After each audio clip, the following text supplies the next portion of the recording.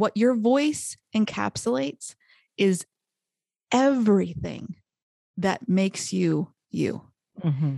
Everything you've experienced, everything you believe, everything you feel, all those things. And no one, not one single person has the same total experience. It just don't. It combines internal, external, all the things. No one has the same experience as someone else. And in my experience, the person that it touches the most is you. Mm-hmm. I believe that. You're a high achiever. On paper and through the eyes of others, you've made it. Congratulations. But the truth is, you feel unwanted, unworthy, and unlovable. You always have, but you hide it well. Welcome to the Trauma Hiders Podcast. I'm Karen Goldfinger Baker, and this is a podcast where high achievers like you finally reveal what keeps them up at night that no amount of money or recognition will fix. I'm also making it my business to speak with people who get you. Hell, I get you. I am you. So get your best hider's face on, sit down, and let your guard down. What's on the other side of this shit will change your life. There are so many ways people like us fuck ourselves over. But let's start with 5 ways. When you know them, maybe you'll finally stop doing them. Over on my website, you'll find a free download listing the 5 ways your fuckery is getting in the way of the next level of your success. Grab it now at KarenGoldfingerBaker.com. My guest today is author, publisher, and coach Heather Doyle Fraser. Listen in as we talk all things compassion, truth, joy, writing, and books. This conversation is fueled by catharsis, freedom, and voice, and you just might hear some nerdy, wordy book talk. It's all good, and it's all useful, and it's all right here in the Trauma Hiders Club. I'm so glad you're here. I am so glad to be here, Karen. Yeah, we were just together in Dripping Springs outside of Austin, Texas for Camp Cultivate, which was facilitated. It was Allison Crow's camp and facilitated by Allison. If you remember, Allison was a guest on the Trauma Hiders Club with a focus on internal family systems. So if you'd like, listeners, refer back to that show. Anyway, Heather and I were together at camp. Although we've been connected on Facebook for a while, we had never met. And here we are in the Trauma Hiders Club after spending 3.5 days together. In real life. In real life. We actually went to a women's retreat to get in real life, seeing humans. It was glorious. Mm-hmm. By the way, maybe one day I'll do a show on women's retreat and how I've always stayed away and found a bit of a breakthrough in women's retreats. So that's interesting to be discussed later. So Heather is here because, she's wonderful. And also you're here, Heather, because we touched on many things, including compassion. And if there is something that is a through line in the Trauma Hiders Club, it is compassion, self-compassion. When I say surrender, I'm often, maybe compassion is what I'm talking about. I have to kind of sit with that one. But in the meantime, here we are. And quick question for you. I guess I can ask a question that I often ask. What are you hiding most right now? I don't know that I'm hiding this, but it's definitely present. And maybe I'm not explicit with it. So I don't know if that's just kind of omission hiding, but not really hiding. But it would be that with all the people that I work with, and I talk about this with them for sure. I struggle with writing just like everyone else does. I struggle with that inner critical voice just like everyone else does. I have had a lot of experience in dealing with that, and I fall into the same traps that every single person does. And so while I talk to my one-on-one clients about that all the time, I don't always think about sharing that all the time, just randomly. So I would probably put that in the omission hiding piece rather than the secretive hiding piece. But that comes to mind that I want everyone to know, even though I don't talk about it all the time, is that when I'm working with people, either in a group setting or one-on-one, I know what it feels like to be in their shoes because I have been in their shoes and I am in their shoes, depending on where they are at whatever point of the writing process. The writing process is the life process, in my opinion. And because I have been in the publishing industry for the past 25 years, I know what it feels like from the publishing standpoint, from the writer's standpoint, from the published author standpoint, from just being a creative and daily trying to work in time for your practice. So I experience all of those pitfalls, all of those moments, longer periods of doubt, uncertainty, and everything. I'm not claiming to be someone who doesn't who isn't familiar with that. I am very familiar with those things. And that's why I truly want to help people navigate those things. Yeah. Did I answer the question? I'm not sure. Oh, you did. You did it in a way that was jam-packed. And I love that you did it in a way that was jam-packed because there was like, oh, I'm going to show you some of me. And I'm also going to maybe deflect a little bit with some, right? Like with some knowledge, with some, comfort zone place, right? Right. Right. I'm going to tell you something about me and then we're going to put a blankie over it. Yeah. So yes, you answered the question and you did it beautifully and with some self-compassion as well. And what I really love about your answer is what I heard you say is, I get you, whoever you are. And something that Heather and I were talking about before we started recording is what I want people to know, what I want listeners to know is it is cathartic to write. And what I also want listeners to know is it's really easy to say that. So something that I said to Heather is all it takes is a pen or something to write with and something to write on. And that also sounds easy and true. And I believe it is true. I'm just not sure it's easy. So what I love about what you said is that you are that invitation to be gentle with yourself. And also you're a person who is gentle with her writing clients. So yeah, you want to riff on that? Yeah, I do, because there is that gentle, like safe haven component. And then there's also, when we talk about compassion, there is a super fierce component. And so the definition that I use for compassion is one that has been espoused by Dr. Paul Gilbert out of the Compassionate Mind Foundation in the UK.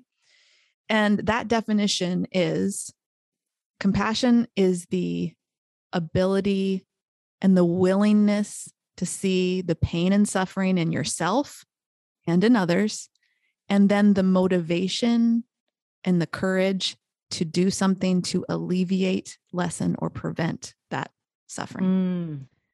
So when we talk about compassion with writing, yes, you need a pen and a piece of paper, maybe a laptop, if that's your mode that you want, to digital type of thing.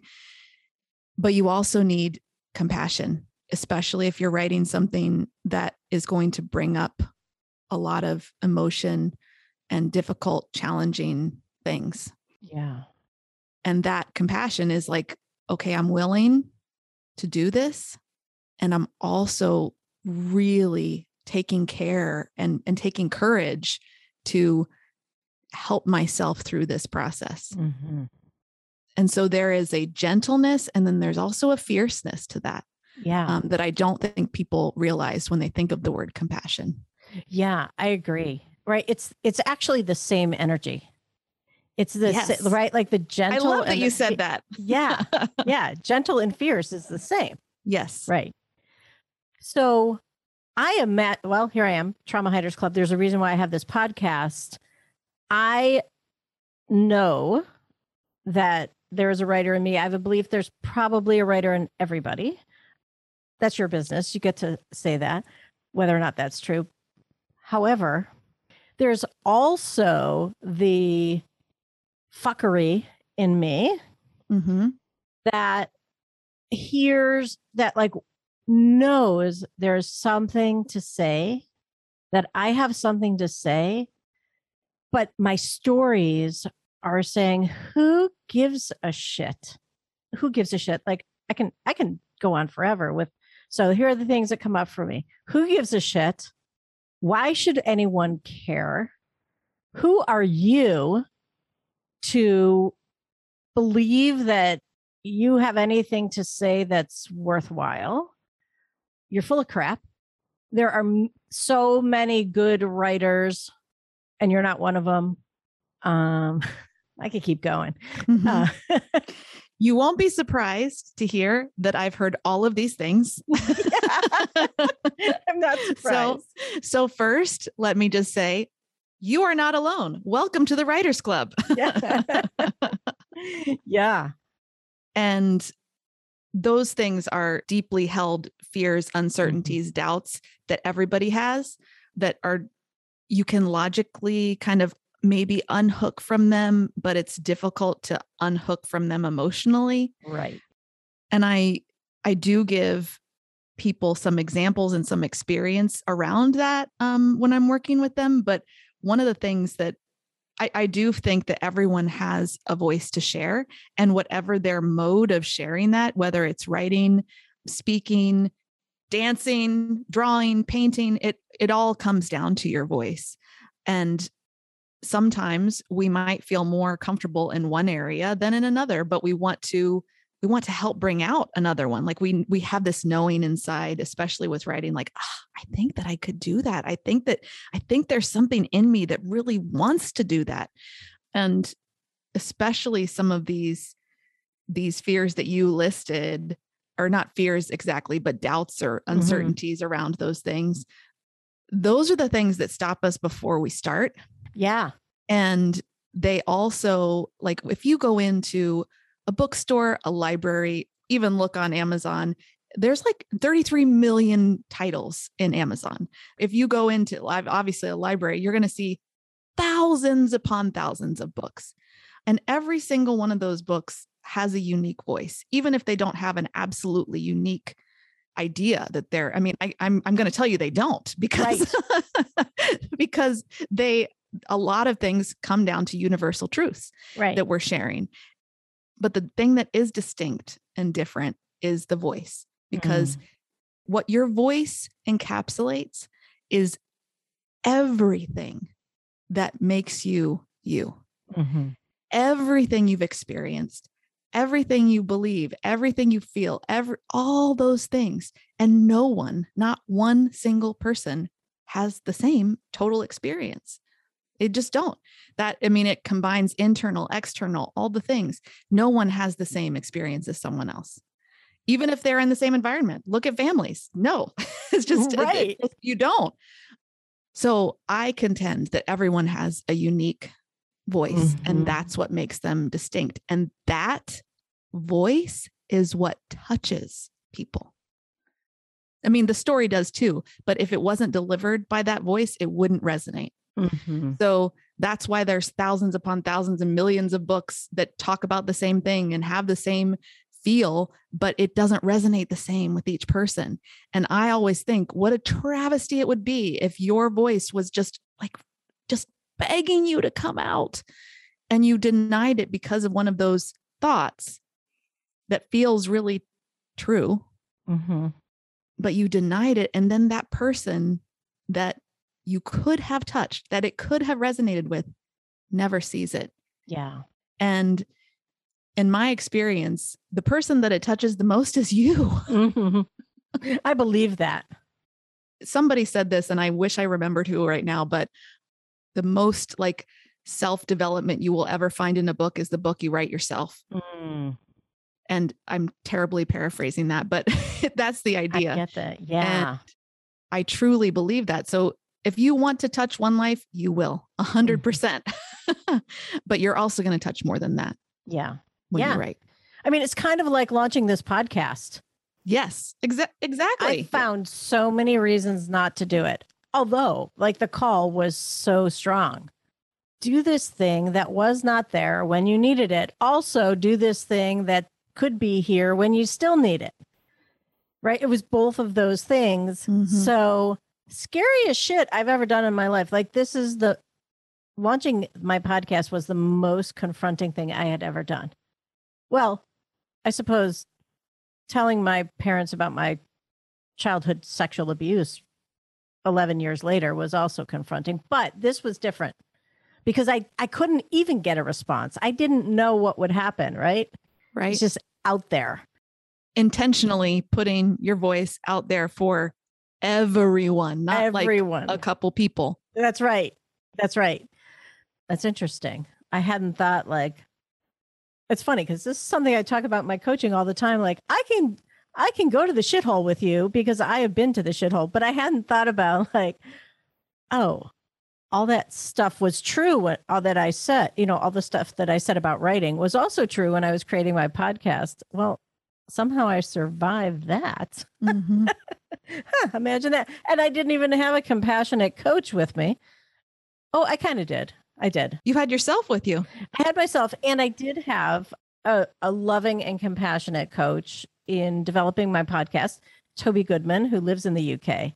He's a great guy. And in fact, he just put out a book called Narrow Podcasting. Mm-hmm.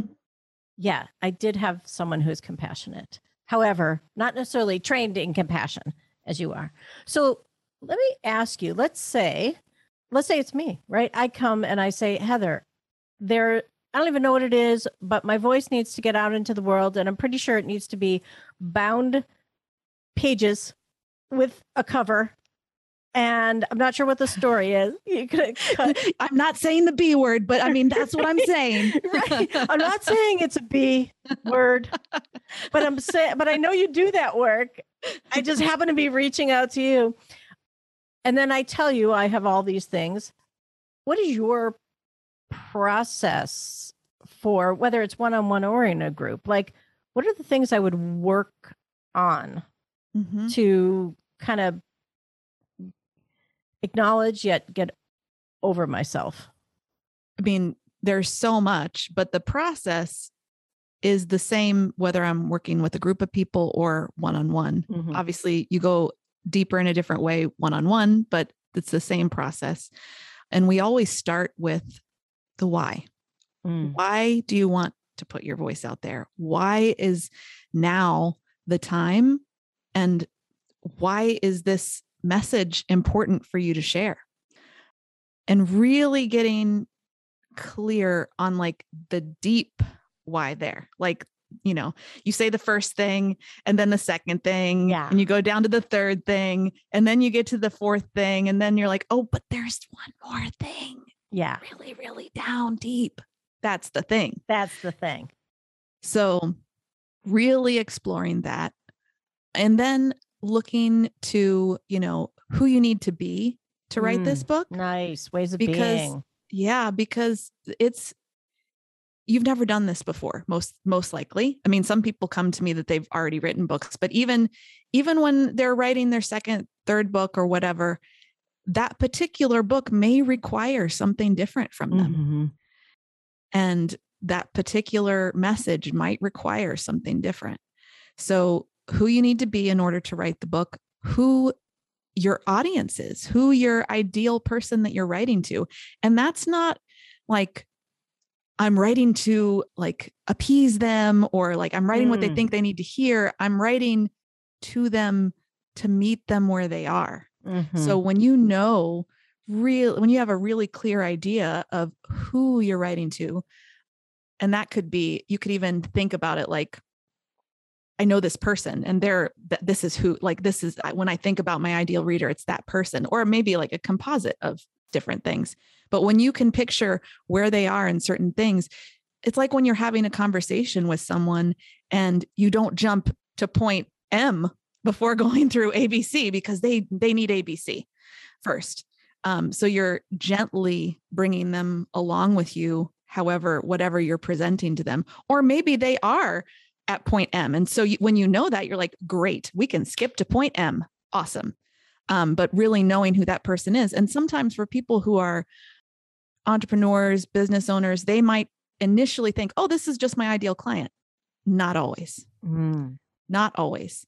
Sometimes it is, but sometimes it isn't. And then sometimes we have different, like subgroups of the people that we work with. And so who is that ideal reader? And I encourage people not to just knee jerk into like, oh yeah, it's that person that I work with. Just really delve into that. Mm-hmm. And then we go into like, okay, what is that main message that I want to share? Because everything is going to be in service to that message. And a lot of times people might have, when they think about their book plan and what they want to include, there might be this tangential idea out here that they're like, oh, I really need to share that, but it doesn't fit with that main message. And that might just be another book, or we might have to look deeper for the connection to see how it does fit. But really getting clear on that main message, how that aligns with your values, how that aligns with, the values of your ideal reader. All of those things work together. Do you help people determine, like some people show up and they don't know what their values are? True. Yes. Is that a part of the process? Yes. Yep. Yeah. Yep. So I meet people where they are. Some people come knowing that, some people come not having spent a lot of time doing that work. Yeah. So wherever they are on that kind of continuum, that's where we start. And then I help them map out. So what does this project contain? Like, what does this book contain in terms of the big ideas and how you're going to get there and, the genre, all the things working together. And one of the things that I think is really important is obviously your voice, like you're building a connection with your voice when you start on this process, and your story. So even if it isn't a memoir or something, I would still love to see you in the story. Like you have to bring parts of you in, because that's the emotional connection that binds the reader to you. Mm-hmm. I feel like books are relationships. That's why they mean so much. I mean, from a very young age, I was hook, line, and sinker into the relationship and the connection. Do you remember the first book you loved? I remember the first collection of books that I loved. What was it? The Wizard of Oz series.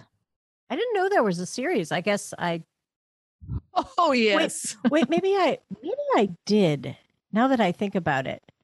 There's the Wizard of Oz, but then there's like Ozma of Oz, TikTok of Oz, a bunch of the Patchwork Girl of Oz. Okay, never knew this. Yeah. So my dad read me those when I was really little. That's the first time I remember being totally captivated and into the relationship with the characters, the author, the story, all the things. Ooh, I feel like I need to read this. I mean, I haven't reread it in a long, long time, but I think I reread them to my daughter when she was real little. But yeah. I'm intrigued. I'm going to remember that. Mine was, I can think of like early, so that I am this old, that when we had reading in school, we had Sally, Dick, and Jane. Oh, yeah. Yeah.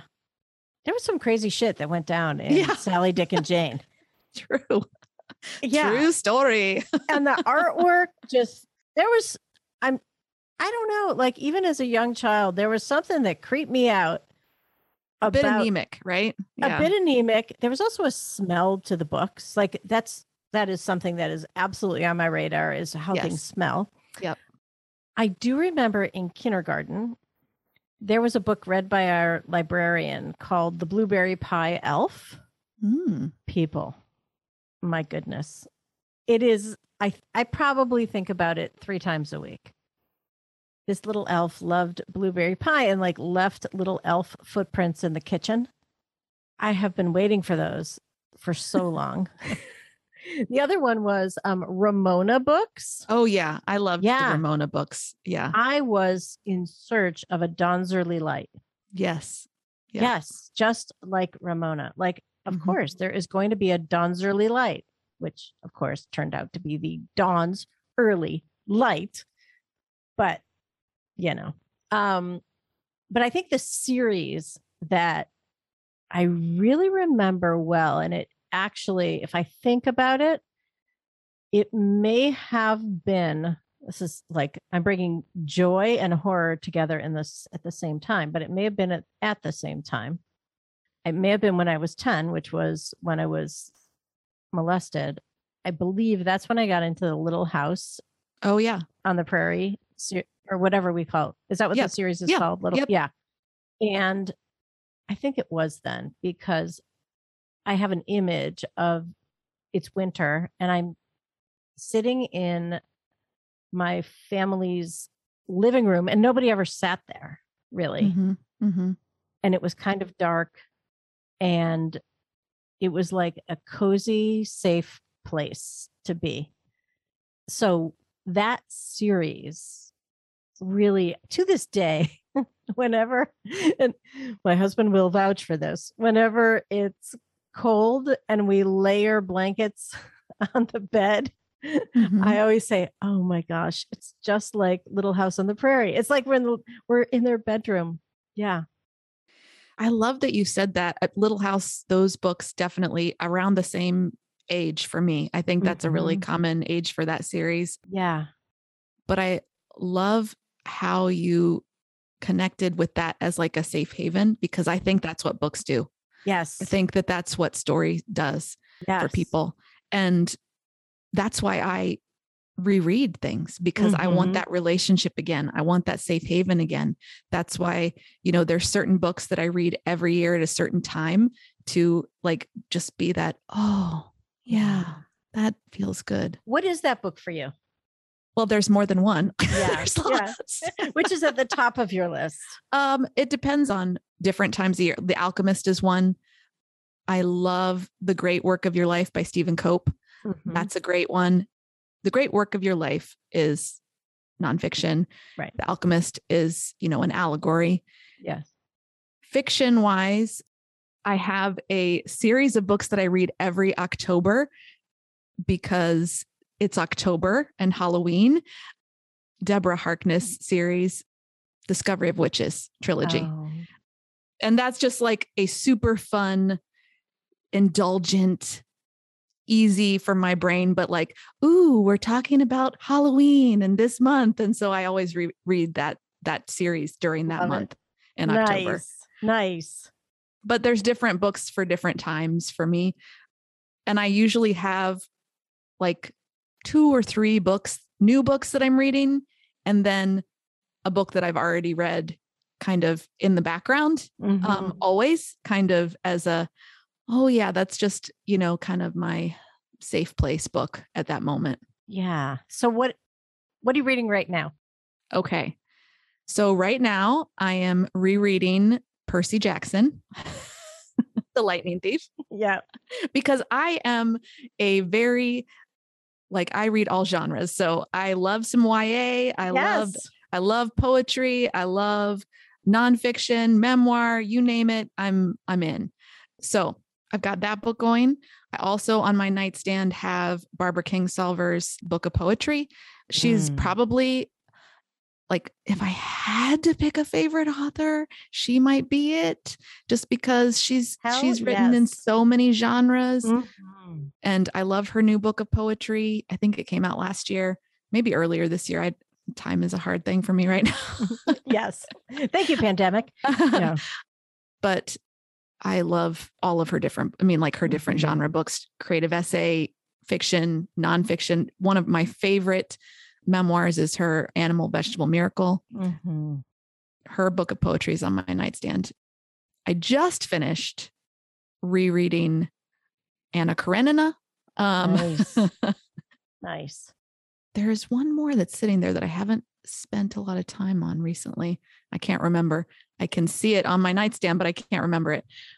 What is that? I brought with me to Dripping Springs. I'll tell you, I brought 2 books with me to Dripping Springs on our trip. The Great Work of Your Life as my safety book. Right. And Tiny Beautiful Things by Cheryl Strayed. Oh, nice. Yeah. Cool. I love all those. Yeah. Barbara Kingsolver, that cannot go wrong. Cannot go wrong. So when I think of like insomnia, chosen insomnia, by the way, it's sort of like, oh, I kind of can't sleep. So I'm going to pick up my book now. Oh, I'm going to complain about not being able to sleep the next day, but I chose this. And I can't put this down. And I can't put this down. So I don't know if you remember, but I recommended this book to you. I also there's something about young adult literature recently that, or maybe I just never chose it, but it has kind of blown my mind. There is a book, The House by the Cerulean Sea. Yes. I didn't write that down when you told me earlier, so I'm writing it down now. I think we're standing in a field, so I get why you didn't write it down. But I read it probably now 2.5 years ago, and I have a hard time getting it out of my head. It's got some mysticism, and it's fiction. Mm-hmm. But it is such a beautiful message about connecting with people and surrender, and just, it's stunning. I will say that I was on sort of a book ban for a while, a self-imposed book ban. Why? I'll tell you why. This had to do when I was first building my coaching practice. I had every friggin' book about coaching and business building and you name it. And what I noticed about myself was I kept telling myself, well, once I practice that thing, or I do more of this thing, or I become more of that, or not until this. And I was holding myself back. And that I felt, it's interesting because I do associate books and writing with voice, and yet I felt choked. Now, clearly I was not a victim of the books. I was choosing this. But I said, okay, no more books. Now, having done the work or doing the work, I realized banning books was not the answer. But that was my first go-to. Stop reading. Yeah. What you're pointing to is like self-doubt, right? Like that's what it is. Yes. And I have told clients, you cannot read another book until you write something for me. Nice. Good. I mean, like, that's not my go-to because most people aren't there, but there are some people that feel, well, I just need a little bit more of this before I can do that. Yes.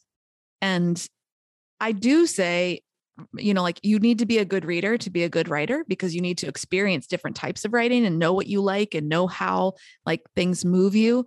But when it starts to inhibit you from doing and being that person that you need to be, that's when you have to take a step back. And so that's awesome that you saw that and brought, took that step back.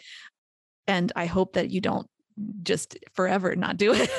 Oh, no. This was years ago. Oh, good. Yeah. This was years ago. Yeah. The ban is over. Thank goodness. The ban is over. Yeah. Believe me, my husband is like, here's another book that came from wherever. Oh my gosh. I wish they would come in like secret packages, or like a Harry Potter owl would deliver them in a different way that was not at the front door. I know. I wish it could just like poof like just like onto my bookshelf maybe, or like. Right. Maybe that is, I suppose, what Kindle and Audible can do for you. Mm-hmm. Yeah. However, that's, not necessarily our friend. Okay. So last question for you, or maybe the last. What are you most excited about in your world right now? I am most excited about helping people who didn't think they could bring their voice out in a book, bring it out in a book. And one of the things that I do a couple times a year is this compassionate writer program. And I think that's a great way for people to step into writing. I also have, I'm excited about being able to create containers for people that help them and hold them in a compassionate way so that they can share that voice. And it's just happening in different ways, I guess. Mm-hmm. I'm not answering this question very well. No, you are. You're doing great. No, you are. So there's the Compassionate Writer course, and it is launching like next week, right? Yes, it's launching May 18th. Oh, May 18th. Okay. Yeah. And I probably will be doing another round of that in the fall.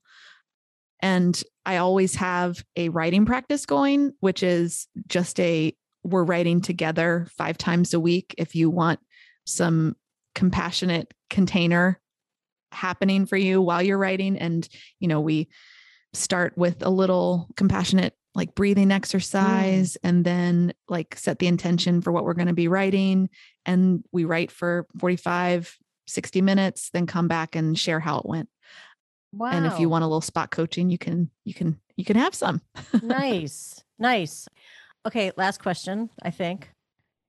What has been most helpful for you today being in the Trauma Hiders Club?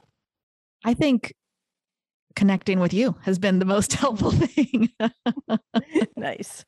I love being in your space. Yeah. And I am so glad that we have finally been able to really connect and not just like virtually connect. Yeah. And I think bringing together all of these different, like your experience with the Trauma Hiders Club, bringing that together with writing and compassion is such a lovely marriage, I feel like, because that's what people often are holding way down deep inside.